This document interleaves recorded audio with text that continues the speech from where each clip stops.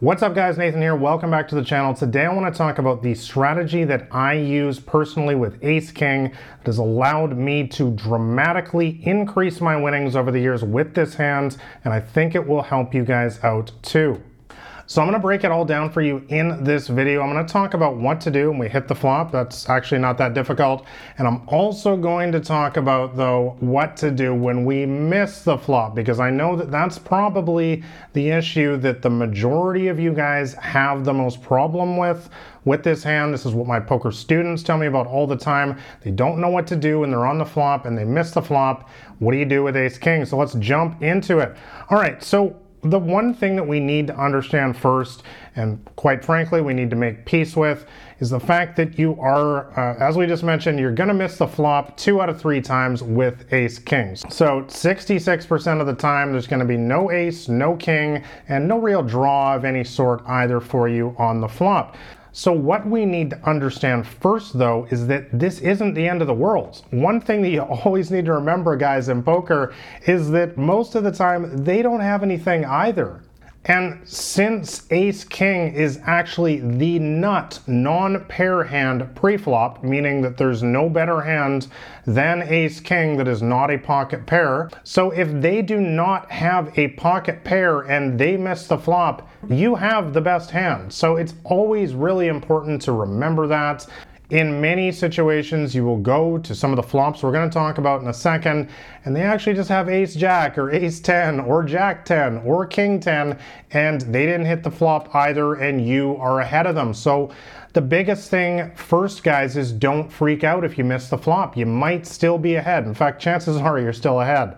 All right, so let's just talk about what to do when you hit the flop first, because this is the easy part, of course. This is not that difficult. I'm not even going to spend much time talking about this. We're going to go on to what to do when you miss the flop. We're going to talk about much more about that in a second. But when you hit the flop, really, honestly, you just want to be betting most of the time. There's not really a whole lot to say. You know, you raise up ace king offsuit, for example. Tight and aggressive player calls. Flop comes down with a king of hearts, 6 of clubs, 2 of clubs.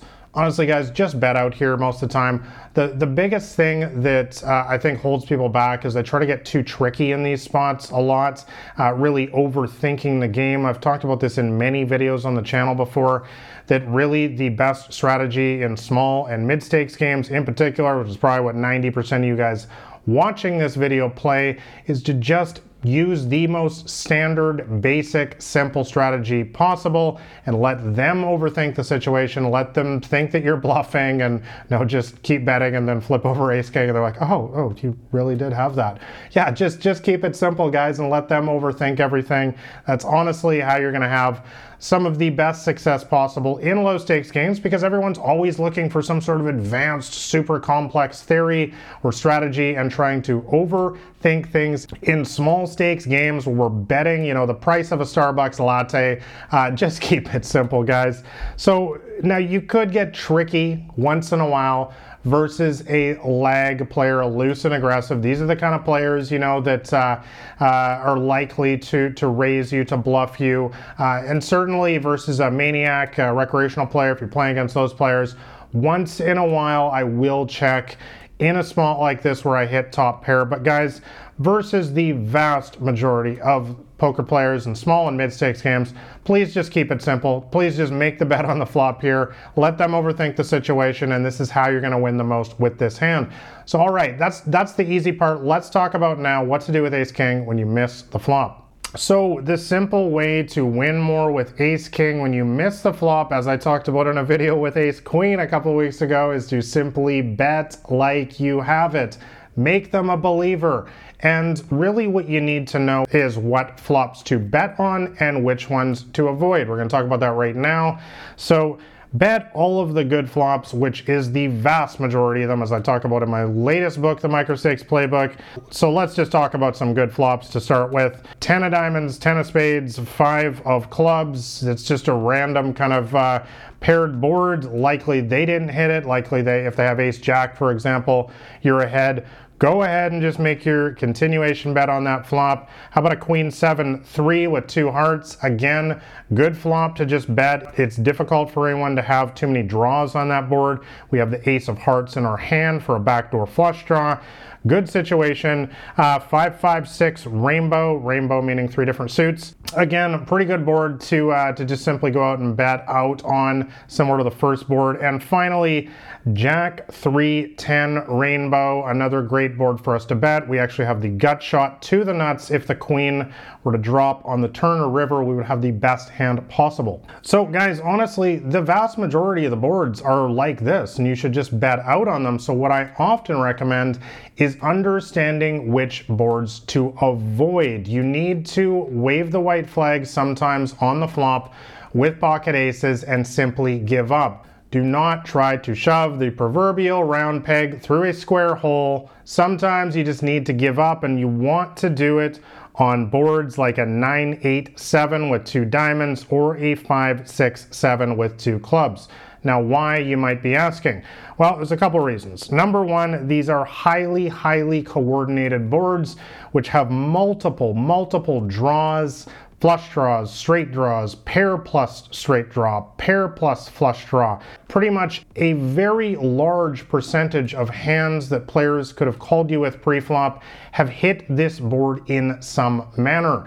Another thing to note here is, hopefully you guys have seen already there, if we raised pre-flop with an ace of hearts and a king of spades, we do not have any kind of flush draw on these boards. That is always another consideration. We have literally no way to back into some sort of lucky flush or something like that. So guys, these are really the boards that you want to memorize, these bottom ones, to just avoid betting, especially when you are out of position, meaning you're first to act, and you're going to be up against one of those players who's kind of a calling station you don't get a lot of folds against.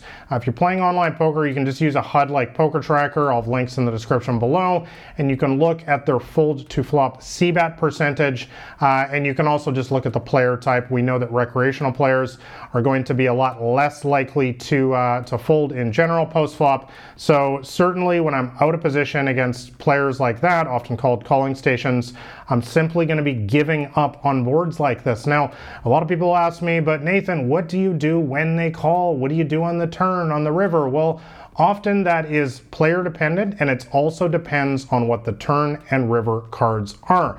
I've already made several videos recently on the channel here talking about exactly when to double barrel, exactly what scare cards are, and I also cover that in excruciating detail in all of my poker books, so you can check out those for more detailed explanations. But the bottom line, guys, is for the most part, to win with ace king, you just want to be putting your foot on the gas pedal. Yes, we will be betting quite a bit on the turn and river as well. Just make them a believer, guys, and you gotta fight for some pots to win more when you miss the flop, because you're going to miss the flop 2 out of 3 times with ace king.